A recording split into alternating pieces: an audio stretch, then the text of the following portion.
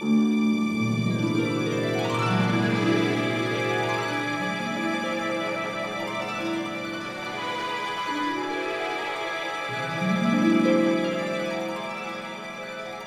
Fredrik Gertten, and I'm the filmmaker. And I'm Leilani Farha, and I'm the advocate. Hello, Miss Advocate. Welcome to our summer series. Here we are. Pushback Talks. Sunny days. Sunny days for listening on the beach or by the river. By the river. Are you still stuck in Canada, is it? Pretty much. Yes, we're stuck in Canada.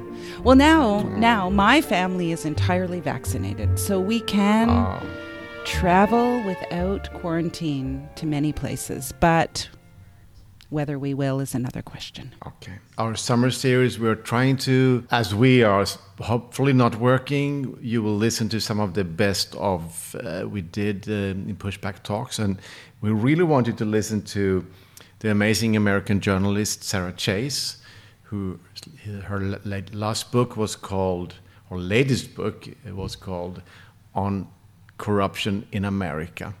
But she's also been a journalist based in Afghanistan, in Nigeria, and other countries where she has encountered corruption on a very close level. And she has very interesting thoughts about how corruption is created and the effects of it. But what was interesting for us, Leilani, remember, she talked about the kleptocratic networks. Yeah, I found it actually startling and maybe a little overwhelming, which is why I'm really happy we're bringing it back for the summer series, because it deserves a deep thought.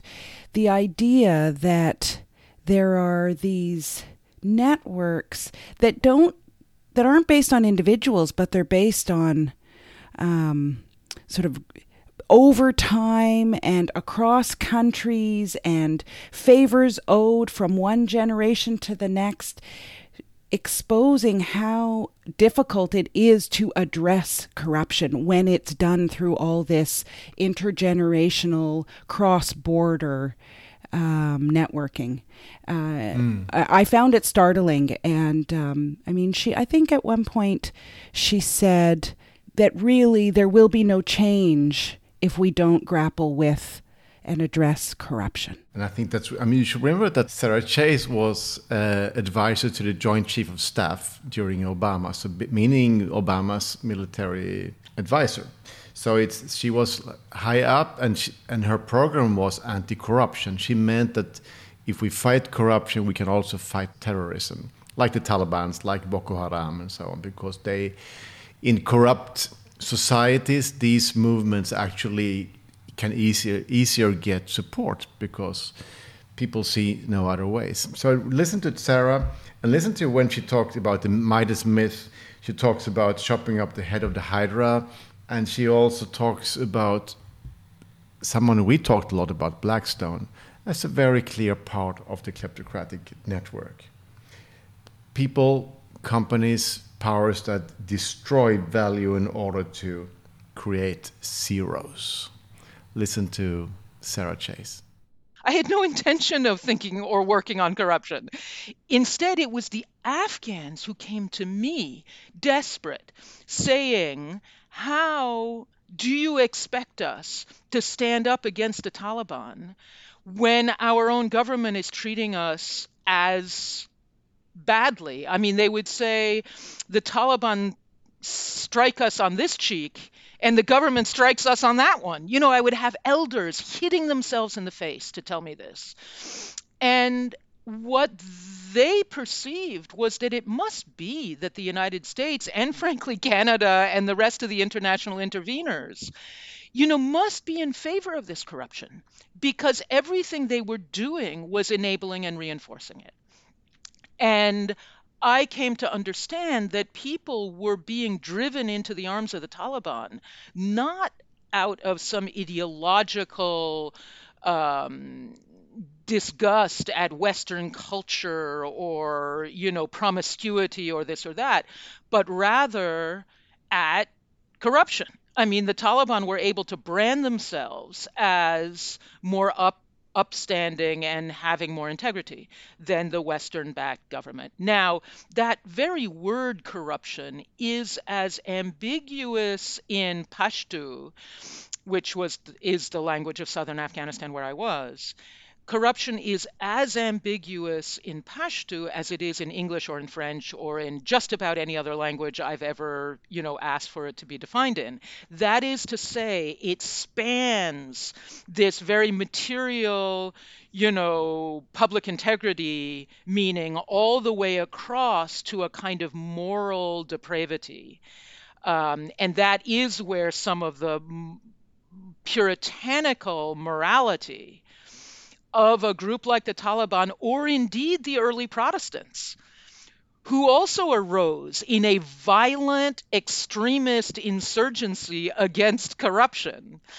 That's how those things tend to merge. Then you bring it like one step further, because you learned something in Afghanistan and also in Nigeria, where you could see that corruption was like pushing people in the wrong direction. The first thing I learned, as you suggest, in Afghanistan was that the extremist movement that the international community and most Afghans were battling, the Taliban, was actually flourishing due to the corruption of the Afghan government, as I just suggested.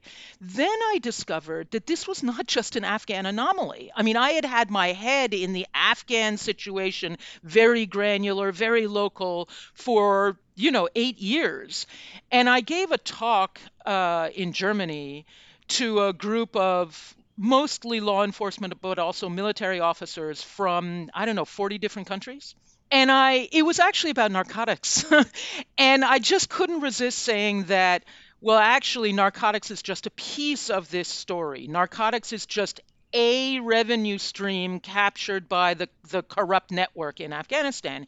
Here's the whole story. And what I explained is that corruption is not a one-off scandal perpetrated by one venal individual and his or her cronies, or one company, who has captured one or two political officials.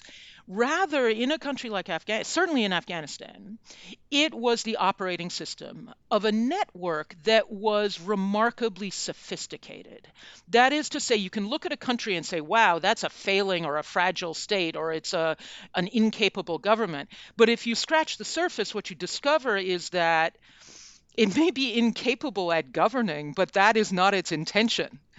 This network is incredibly sophisticated and incredibly successful at achieving its objective, which is maximizing wealth for its members.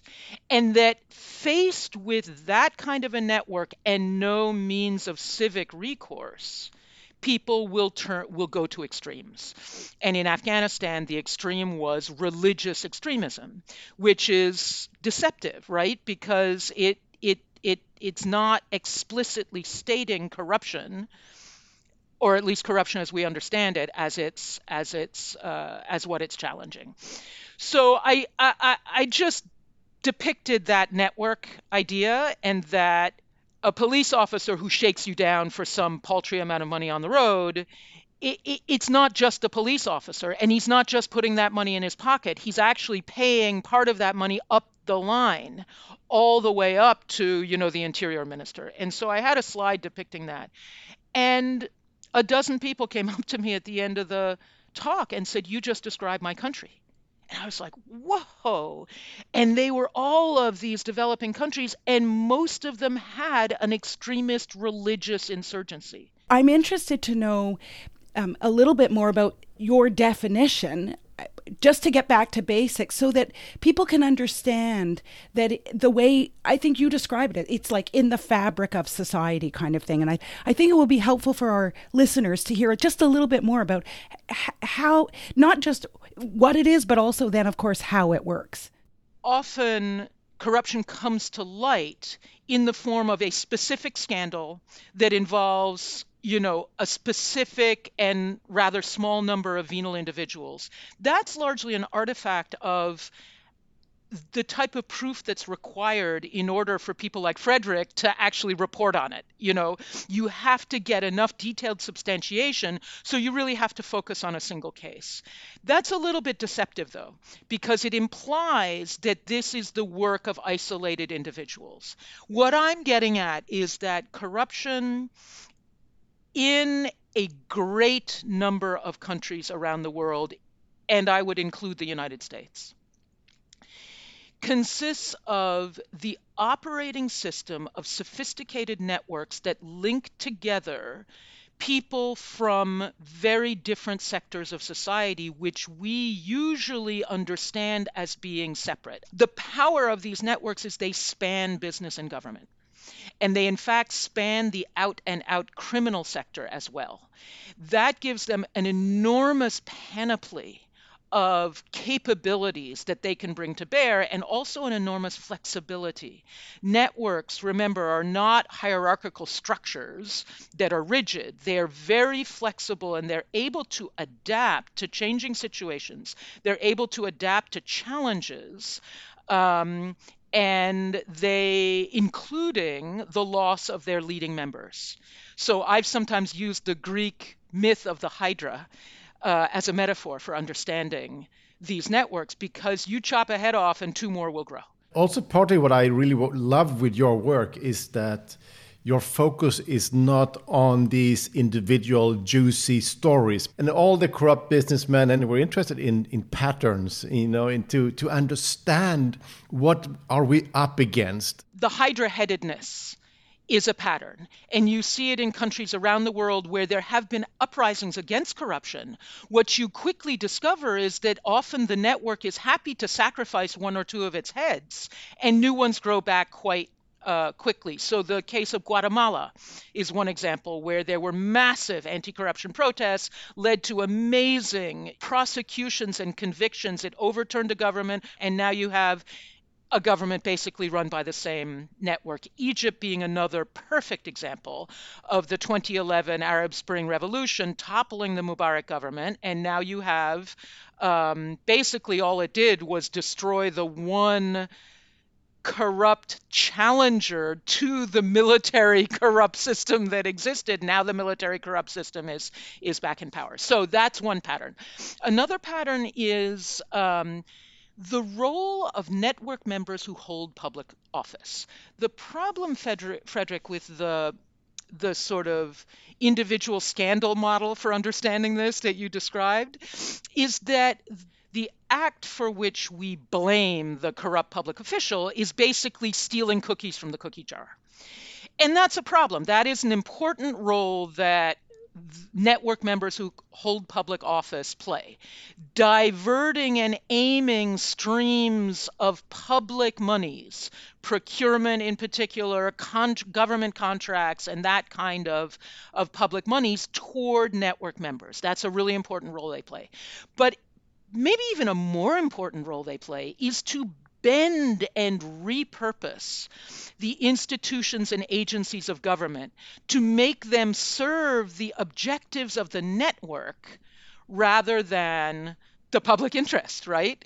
And those instruments or agencies that they can't weaponize in that way, they disable, they, hollow out, they leave empty of personnel, they underpay the staff, they reduce the jurisdiction, this kind of thing. And that is the critical role they play. Another feature of all of these networks that I have looked at, a pattern that I've seen in every country that I've examined, there are different revenue streams that are captured by these networks in different countries, depending on what is lucrative, right? But there are three that show up absolutely everywhere, and they are finance, energy, and high-end real estate. And of course, your work has shown that it's not just high-end real estate, it's also low-income real estate, which is even more, if possible, even more diabolical. So that's the first point. The second point is that another absolutely universal feature of these networks is that they rely intensively on, I want to say, concentric circles of facilitators and enablers. And without those, they cannot function. And so the inner circle is what I would call facilitators, meaning skilled professionals who sell their services for money to anyone who can pay for them. And they include registered agents, which create the offshore shell companies, and serve as the post office boxes and the legal representatives whose names are signed on all of the papers, all of the purchase papers you get to a blank wall. The lawyers who do the legal work and who also do a lot of the advocacy, lobbying for the changes in legislation that these private sector members of the network are looking for, and also advocate for both for the image of these corrupt entities and people and for the changes in the rules that they want. And then also real estate agents, And I would put Blackstone, I would think of Blackstone as a member of the network. Blackstone is not a facilitator. It is a full-fledged member of the corrupt network. And the third point that I would like to dwell on a little bit is money. It's been a problematic thing since it was invented in approximately 600 BC. But there are periods of history when money comes to play a very particular role and a very dangerous role, and we're in one of those periods. And that role is, it's no longer a means of exchange. Money has become the sole measuring stick to mark our social standing. Money is what we compete over. We compete over zeros in bank accounts. And that's a race with no finish line. We are living on a finite planet. There are ineffable, irreplaceable values that, there are both tangible values like our forests and our waters, the land, what's on the land, what's under the land, and land being particularly important in the real estate context is being converted into zeros in bank accounts. And that is what corruption is feeding on, that obsession to turn everything of ineffable, irreplaceable value into electronic signals is the compulsion that corruption is feeding upon. I would like to hear from you, why is corruption bad, and why should we, what's the imperative to stop it? Well, the answer is it's the arrogation of everything of value to a tight-knit network of cronies. So if we are concerned with the well-being of the greatest number of human beings within the framework of a healthy planet that we're living on, corruption is going to destroy that, right? Because corruption is about feeding a bottomless compulsion to transmute all of that. Human beings, their creativity, their labor, their relationships, the land, what's on the land, what's under the land, into zeros, as I said, into electronic signals. So that's the kind of philosophical imperative. Democracy does not exist where systemic corruption exists. The masquerade of democracy exists. But actual democracy does not exist. Both Leilani and me, the film, in your work, you talk about community, the value of community, the values of community. And in your book, you talk about 180,000 years of community building what we are, humankind. And you've seen that then in the villages of Nigeria and Afghanistan, the solidarity within the communities. But we can also see that these forces, the corrupt networks, are also destroying communities. So that's another common feature of these networks, is that they don't take challenge lying down, and they deploy a lot of very powerful tactics and counter moves when they come under threat. And one of the most powerful is to divide up their challengers, particularly along identity divides. And that is what has me perhaps the most concerned at the moment, is the identity issues are mobilizing us around the world more effectively than this collective fight against corruption that is striking people from all different communities.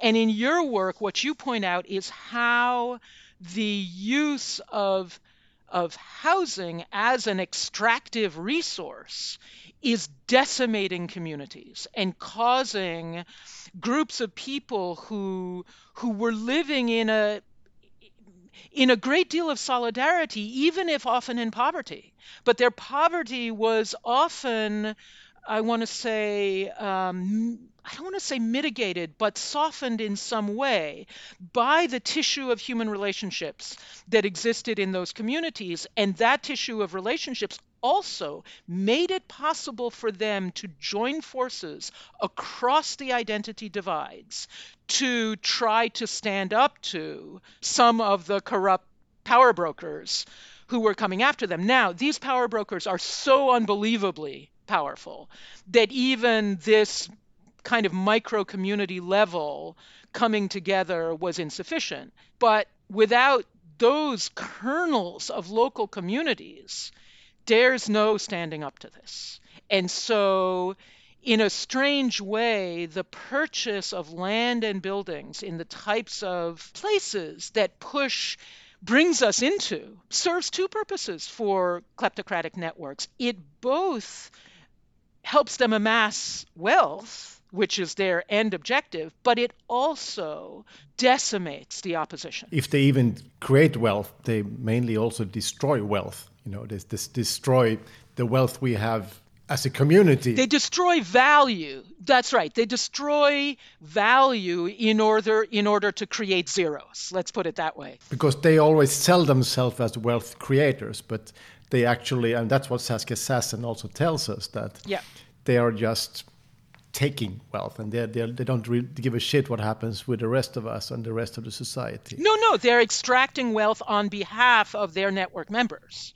I mean, and it is a very dark subject, obviously, corruption, but the hope lies in understanding it and seeing the pattern, and you do that really well to help us to understand it, Sarah.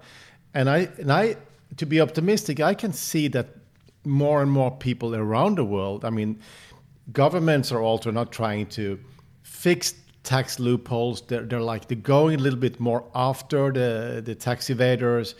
They're trying to lock some doors, at least some doors for the corrupt. There's a lot more to do, but only seeing your book out there and your work and the interest for your work tells also a story that there is enough of us pissed off with this behavior, and it's time we have to bring more people into this circle and to see what's going down. And the finance industry is then filled up with corrupt money because I think that's so important to understand, that when money is laundered, it is just money. We pay taxes, we work hard, but we compete with money that is like stolen and tax evasive. And that money is not only the cocaine smugglers, it's also the big corporations who refuse to pay taxes. And who violate environmental and labor laws, and who underpay their workers, and who do just all kinds of things. And I want to just point out, specifically within the finance industry right now, it is private equity, which is also fantastically underregulated and the perfect vehicle for money laundering at the moment. Because none of the investments need to be disclosed. And no due diligence requirements exist on private equity companies.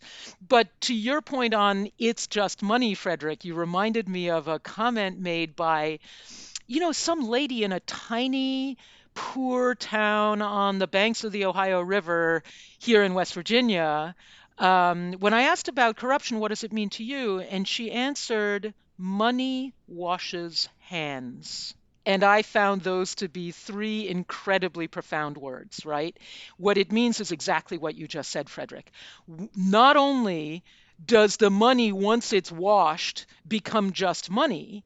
But again, because money is a mark of social standing, if you have a lot of it, all of a sudden your hands are presumed to be clean, when in fact what your work has revealed is that having a great deal of money is usually a very clear indicator of dirty hands, not clean ones.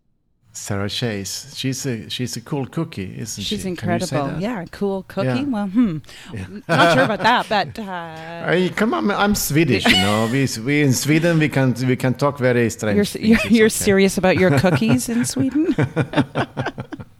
Oh yes. No, Sarah Chase's work is amazing, and the way she thinks about these things is amazing, and you know, pretty profound. She says basically that, you know, our entire democracies are threatened by corruption. That this is all about the erosion of democracy. So that's profound. So look out for her books, Sarah Chase, and you can read more here in the blurbs of this podcast. Leilani, Pushback Talks, we're still going, even if we're in the middle of the summer. So how do we fund it? Yes, we fund it through Patreon. You go to patreon.com, you lock your credit card, you support Pushback Talks, and what will we do with all this money that will float in? Produce more Pushback Talks. Okay, yeah, okay.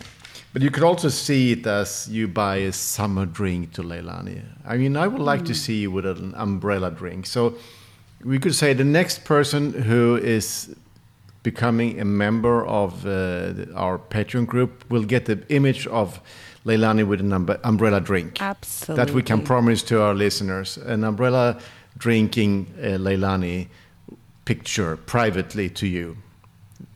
So, I mean, if there are more coming in, there will be maybe with different dresses or, you know, isn't that okay? Yeah, I like it. It sort of brings me back to the roots of my first name, which is, of course, Hawaiian, although I'm not Hawaiian, but my name is Hawaiian. So doesn't it suit me to have some floral necklace and a drink with an umbrella, pina colada or something? Yeah. So support Pushback Talks on Patreon and then ask for a Leilani umbrella drink picture. I really want people to. We can actually publish it later on. I mean, so everybody can. I mean, we could actually let other patrons see them too. Sure. Okay, my dear.